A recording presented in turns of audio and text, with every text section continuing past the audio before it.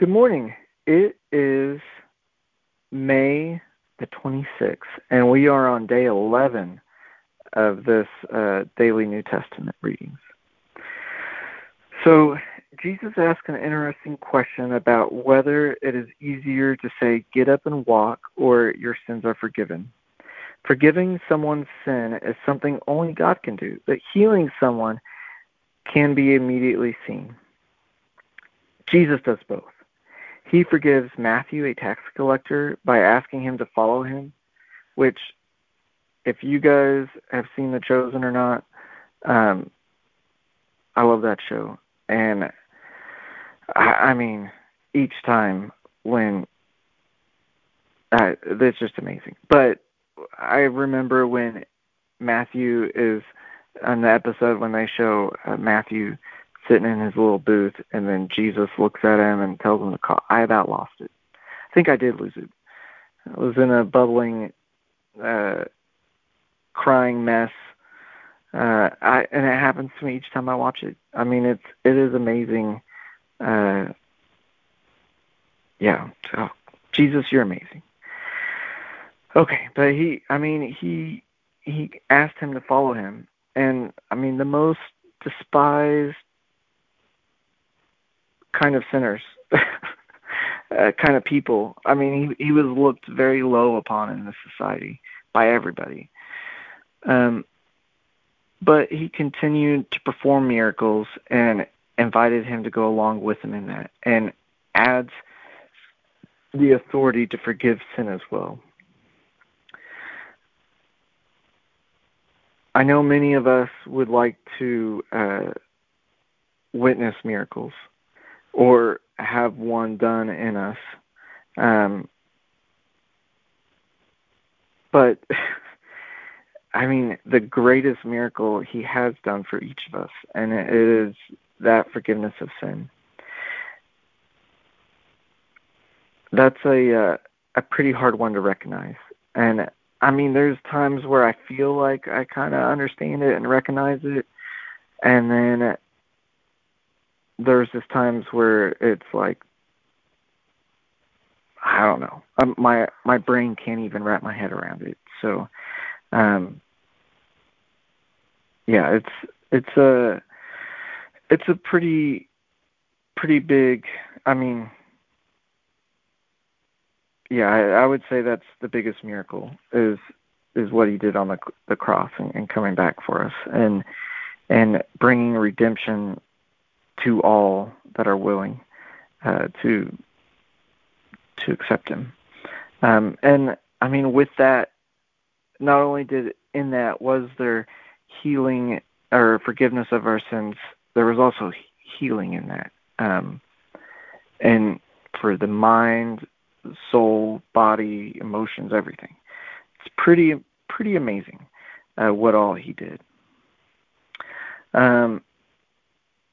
Matthew 9 is what this was based off of. So I'll go ahead and read it real quick for us.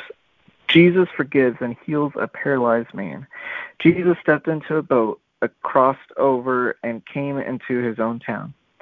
Some men brought him a paralyzed man lying on a mat. When Jesus saw their faith, he said to them, "Take heart, son, your sins are forgiven." At this, some of the teachers of the law said to themselves, "This fellow is blaspheming." Knowing their thoughts, Jesus said, "Why do you entertain evil thoughts in your heart? Which is easier to say, 'Your sins are forgiven,' or say, 'Get up and walk'? But I want you to know that the Son of Man has the authority on earth to forgive sins." So he said to the paralyzed man, "Get up and take your mat and go home." Then the man got up and went home. And when the crowd saw this, they were filled with awe, and they praised God, who had given such authority to the man.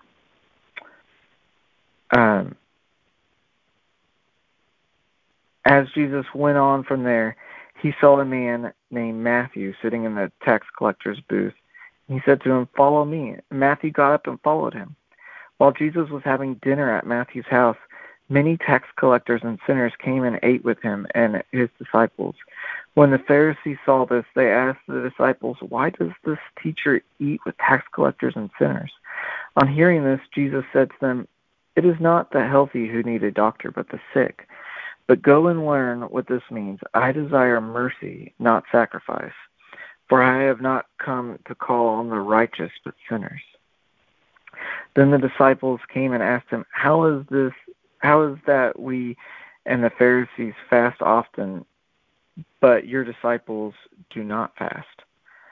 That was John's disciples that asked. And Jesus said, "How can the guests of the bridegroom mourn when he is with them? The time will come when the bridegroom will be taken away from them, and they will fast. No one sews a patch of unshrunken cloth on an old garment, and the patch will pull away from the garment, making the tears worse. Neither do people pour new wine into old wineskins. If they do, the skins will burst, and the wine will run out, and the wineskins will be ruined. No, they pour new wine into new wineskins, and both are preserved." While he was saying this, a synagogue leader came and knelt before him and said, "My daughter has just died, but come and put your hands on her, and she will live." Jesus got up and went with him, and so did his disciples. Then a woman who had been subject to bleeding for 12 years came behind him and touched the edge of his cloak. She said to herself, "If only I touch his cloak, I will be healed." Jesus turned and saw her and said, "Take heart, daughter. Your faith has healed you." And the woman was healed at that moment. When Jesus entered the synagogue leader's house and saw the noisy crowd and the people playing pipes, he said, "Go away. The girl is not dead, but asleep." They laughed at him, and the crowd had been put outside, and he went into the girl, or took the girl by hand, and she got up. The news of this spread through the region, and Jesus went on from there, and 2 blind men followed him, calling out, "Have mercy on us, Son of David." When he had gone indoors, the blind men came to him and asked, "Do you believe that I am able to do this?" And they said, "Yes, Lord." Then he touched their eyes and said, "According to your faith, it will be done." And their sight was restored. Jesus warned them sternly, though, "See that no one knows about this." But they went out and spread the news about him all over the region. While they were going out, a man who was demon-possessed and could not talk was brought to Jesus. And when the demon was driven out, the man had been mute spoke. The crowd was amazed and said, "Nothing like this has ever been seen in Israel." But the Pharisees said, "It is by the prince of demons that he drives out demons." Jesus went through the towns and the villages, proclaiming and teaching in their synagogues, proclaiming the good news of the kingdom and healing every disease and sickness. When he saw the crowds, he had compassion on them, because they were harassed and helpless, like sheep without a shepherd. Then he said to his disciples, "The harvest is plentiful, but the workers are few. Ask the Lord of the harvest, therefore, to send out the workers into his harvest." Father, thank you for today, and that you sent your Son to bring us forgiveness, because without him, we couldn't be talking to you right now. We would have no ability to do that. We would have no ability or way to justify ourselves to be in heaven. But you loved us so much, you gave us your only Son. And Jesus, you were willing to do it. And I thank you for that. I ask that you help us to remember that. Help us to not only to remember it and know it in our minds, but also know it in our hearts, and to be filled with that sense of awe and that love for you and for what you are doing. Help us not to be like the Pharisees and to take offense when we see you moving in people's lives when it doesn't make sense to us. Help us not to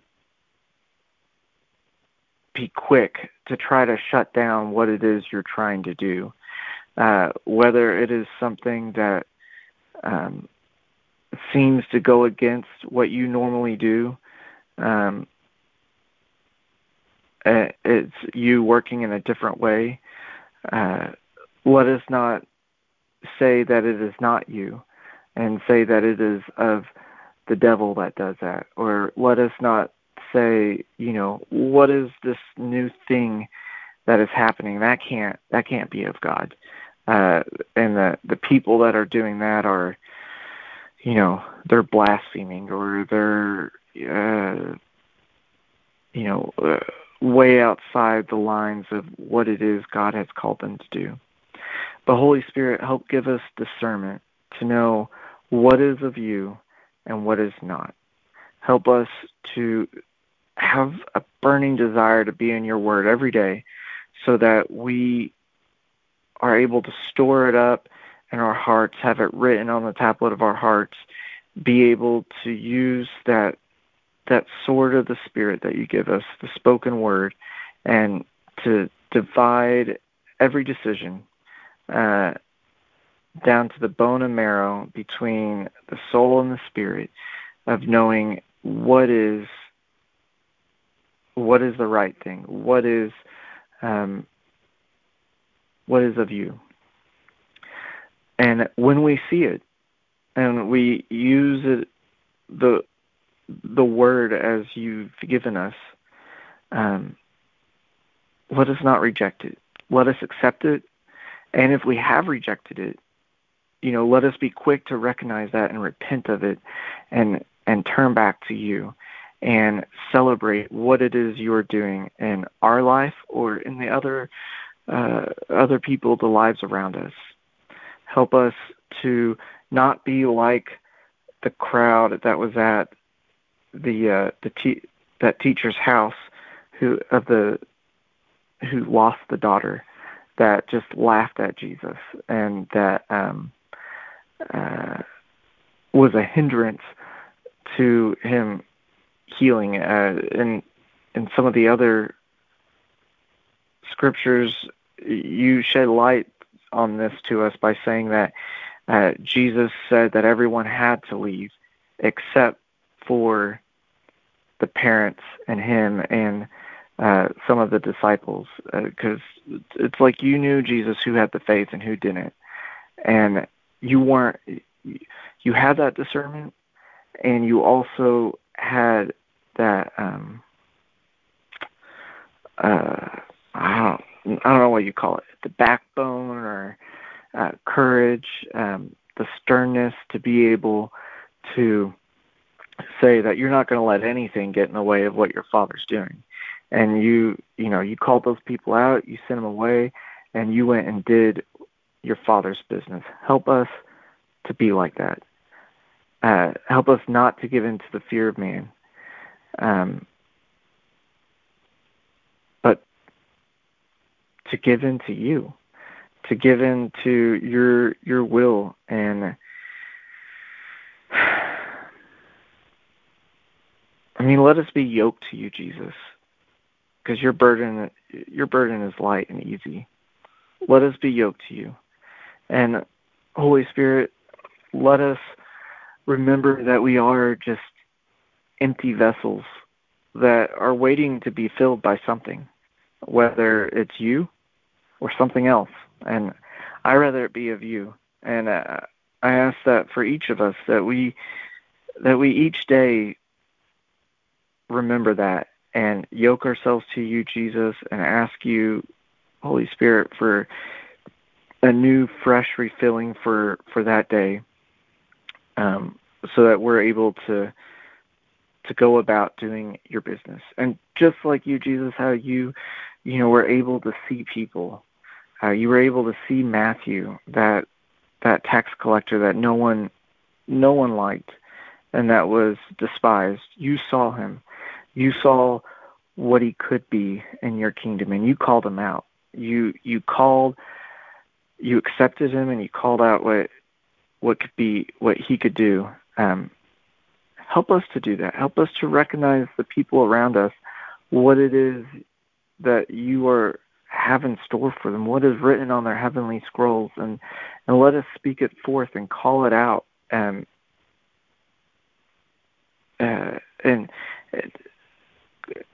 accept those people, and not only accept them but bring them into community.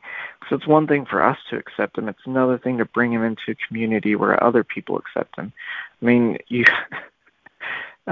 threw a party for them. I get in trouble often for signing other people up for things or inviting other people to things, and sometimes I'm like, well, I mean, Jesus did it right here, and Pollyanna did it. I mean, I'm learning from the best here, but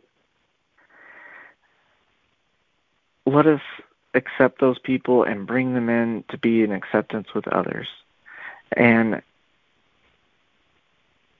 just let us recognize everyone around us, recognize their needs, and be willing to reach out with them and embrace them with their faith, like the dad who knew, Jesus came to their house and laid hands on his daughter, that she would come back to life.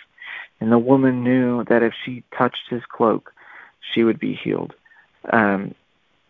When someone around us, even if we don't know them well, is believing for something, let us recognize that and join in with them and believing for it, so that it will happen in their life, and we can see you moving it there.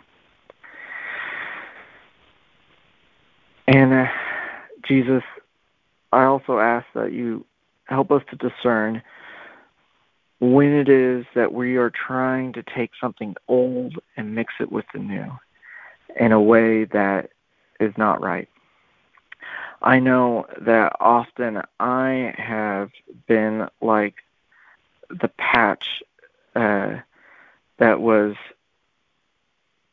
a new patch sewn onto the old garment that would shrink and tear away, or the old or the new wine being poured into the old wineskin that it would crack open and pour out everywhere and be ruined. I have done that many, many times, and I know it's a growing process, and that you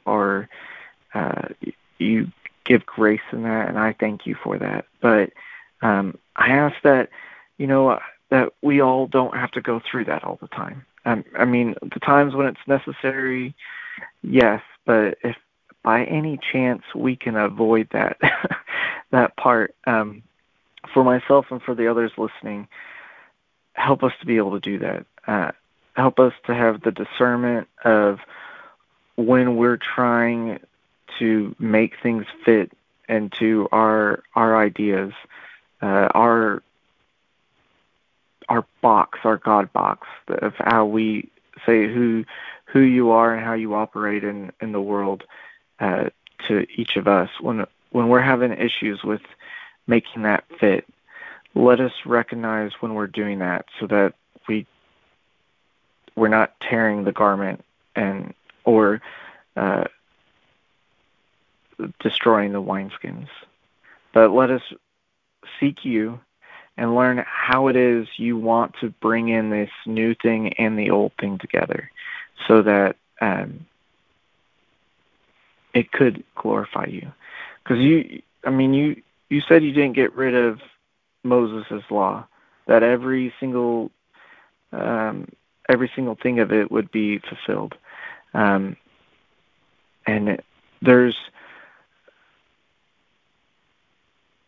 we're always learning and finding new ways and things, but there's still also the old ways of doing things. And we got to learn how to move in and out of those and in the ways you want us to, and incorporate them together.